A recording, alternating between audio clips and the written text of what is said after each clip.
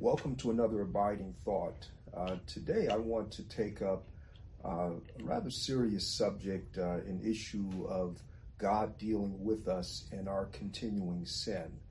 We make a strong emphasis on the fact that as believers, God credits to us the righteousness of Christ, and therefore as believers, all of our sins, past, present, and future, are atoned for by the blood of Christ.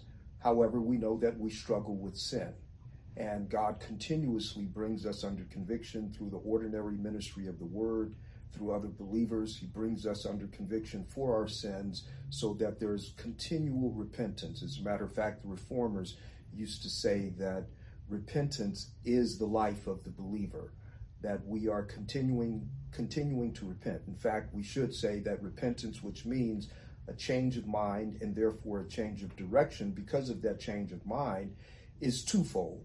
On the one hand, we repent unto salvation as a one-time thing. We turn away from our sinful nature and we look to the righteousness of Christ presented in the gospel, and we turn to him, and that's a one-time thing. However, there is ongoing repentance as a part of our growth in grace, so that we are conformed to the righteousness of Christ in our sanctification.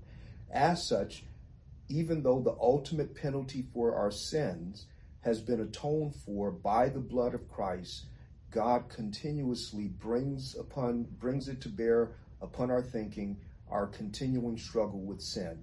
So therefore, we confront sin through the ministry of the Word, through others that God puts in our lives, and sometimes because we still wrestle with our sinful nature, we are resistant to those things. So we see, for instance, in Matthew 18, the whole process by which a person who has professed faith in Christ continues in sin. They are confronted for the purpose of bringing them to repentance.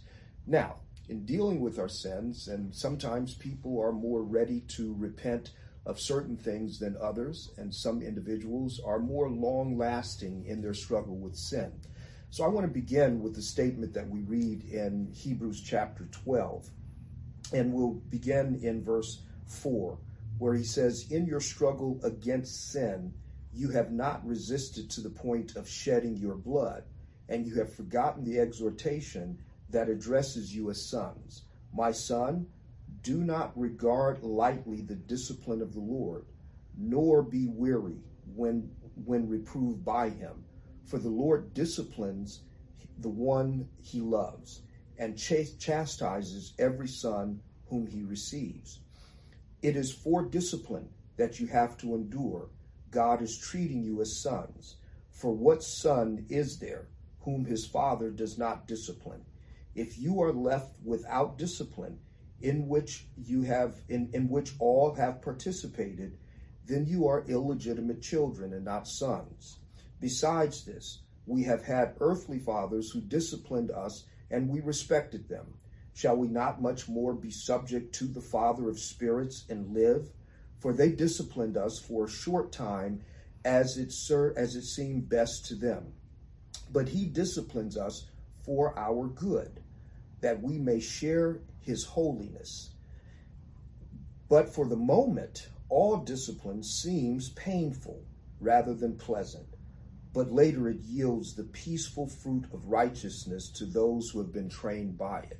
So let me make three overarching observations concerning God's chastening or disciplining those that belong to him, who are members, obviously, of the covenant community. So here's the statement. God does allow, because we have talked about assurance, and sometimes in our struggle with sin, we also will struggle with our assurance. And so therefore, God does allow us to allow our assurance at times to be shaken, and allows it to be disturbed for three reasons. One, so that we would turn from our sin, whatever particular sin it is, so that we would be uncomfortable in our sinful situation. Secondly, he allows us discomfort in our assurance to prove the genuineness of our faith. And then thirdly, he allows us to be uncomfortable, and he allows us to be unsettled as it relates to some parts of our assurance, so that we could be nurtured, or so that we could nurture a deeper and genuine affection for his means of grace. Now, having said all of that, I want to use as an example David, King David. And we know that Psalms 51 is his psalm of penitence when he's been confronted by the prophet Nathan concerning his sin with Bathsheba. And there are a number of things that we want to look at concerning David's response, four in particular, in Psalms 51, and our focus is going to be verses 7 through 17. I won't read all of the verses, but I would encourage you to read the entire 51st Psalm. But the first thing I want to call attention to is in verse 7 of Psalms 51. And David says, "Purge me with hyssop, and I shall be clean. Wash me, and I shall be whiter than snow." And in that instance, what David is doing is he's describing himself in the same language that's ascribed to, or that corresponds to the dealing with leprosy. And leprosy, even though it was a physical condition, it was a physical condition with deep spiritual implications, because a person who was leprous was considered to be unclean. Now, sometimes people were born into a state of leprosy, and sometimes it was a result of God chastening them. But in any event, we do see in the Levitical order things that were supposed to take place when a person was leprous, and they were supposed to be brought to the priest. And so we see what the cleansing rites for leprosy. And I'm going to read from Leviticus chapter 14, and we'll begin in verse 7. And it says, "And he shall sprinkle it," well, in fact, I'll back up to verse 6. "He shall take the live bird with the cedar wood and the scarlet yarn and the hyssop, and dip them and the live bird in the blood of the bird that was killed over the fresh water. And he shall sprinkle it 7 times on him who is to be cleansed of the leprous disease. And he shall pronounce him clean, and shall let the living bird go into the open field. And he who is to be cleansed shall wash his clothes and shave off all his hair and bathe himself in water, and he shall be clean. And after that he may come into the camp, but live outside his tent for 7 days." And I read a little further than I intended, but the point being, the use of hyssop and the purging of hyssop was in conjunction. It was used for a number of things. Hyssop was used to sprinkle the blood over the doorposts on the night that the children of Israel, the night of the initial Passover, when they were released from Egyptian bondage. But the interesting thing to note here is that David, even though that may be the point of reference, the blood over the doorposts, more than likely what he's doing is seeing himself spiritually as a leper.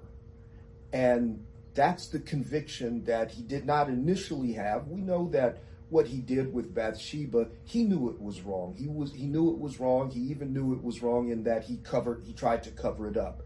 But now that he has been confronted by the prophet, he's really brought under a heavy sense of guilt.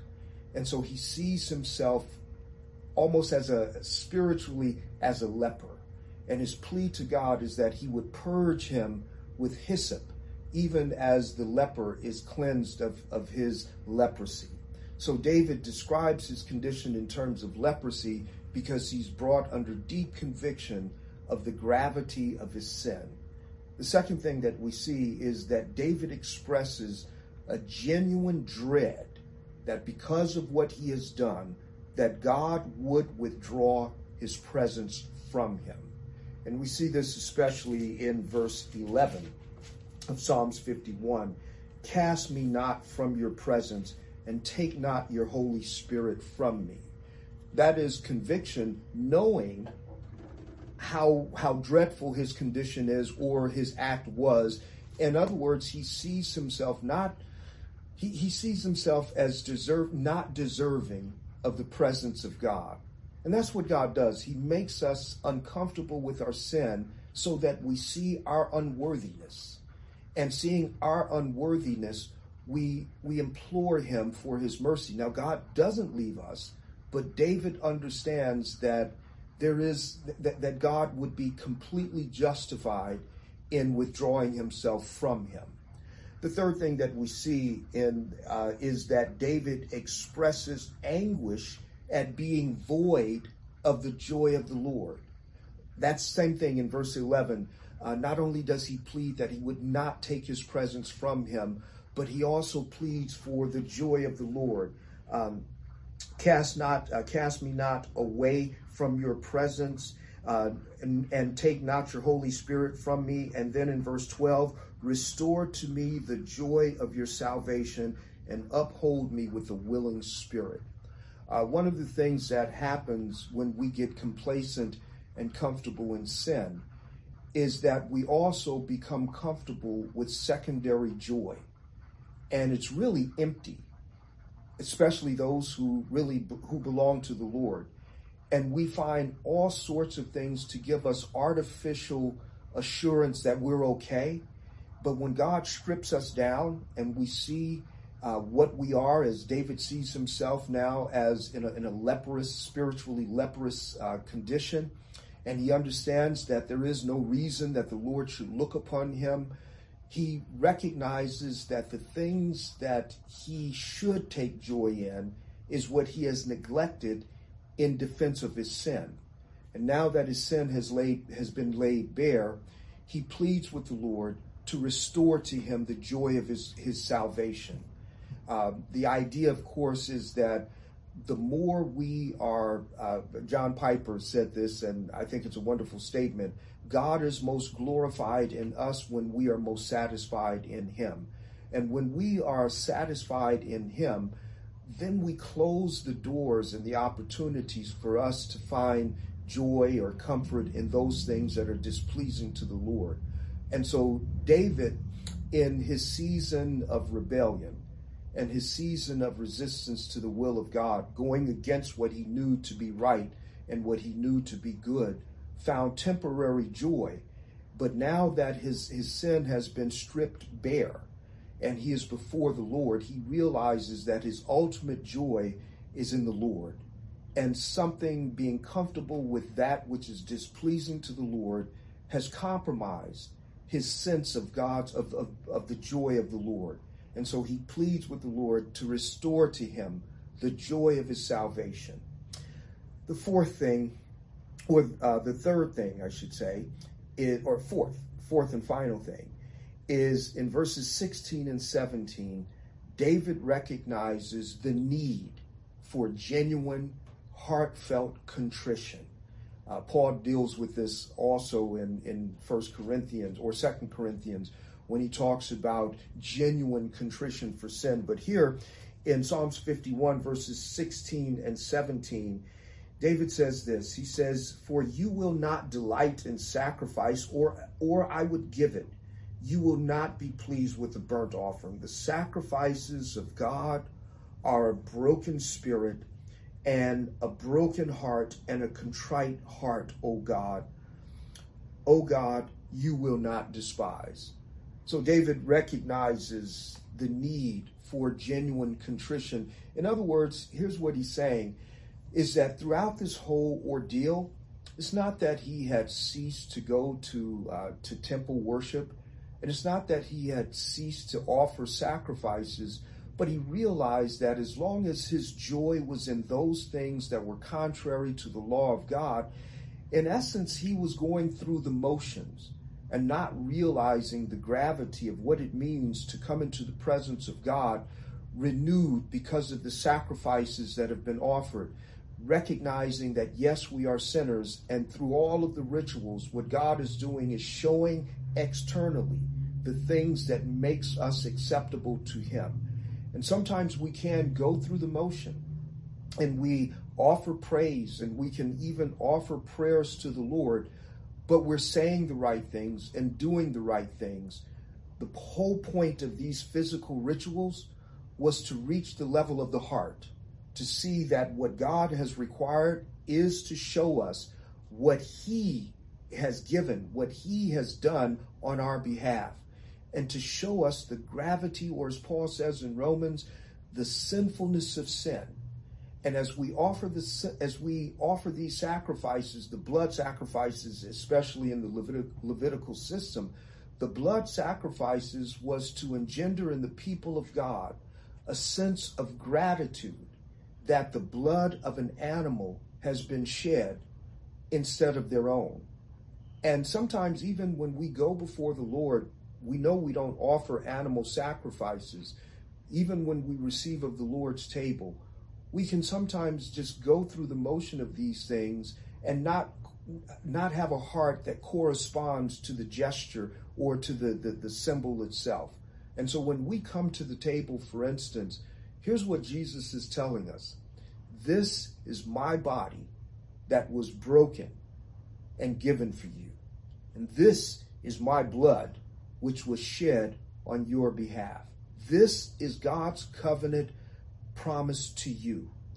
And what that should engender in the people of God is a sense of awe and a sense of contrition, that we would not be comfortable in those things for which the body of Christ had to be broken for us, and for which the blood of Christ had to be shed.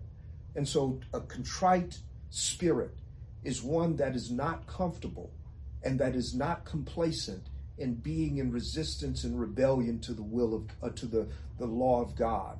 And so what David shows us here is that to some degree his assurance has been shaken because the Lord has disciplined him through the words of the prophet and through his own inner struggles. He comes to recognize that his sin, whatever prompted it, was not a good thing, and it was not a healthy thing, and it didn't bring him the satisfaction that he enjoyed in the moment. And so the Lord makes him uncomfortable, because that's how God disciplines his people.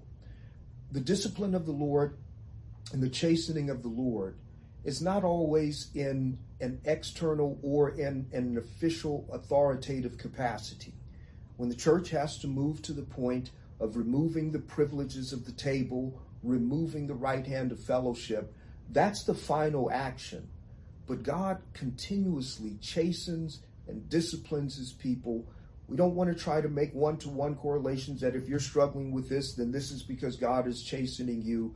God allows us to examine ourselves in light of his law and in light of his grace, so that we would see our sin as it surely and truly is.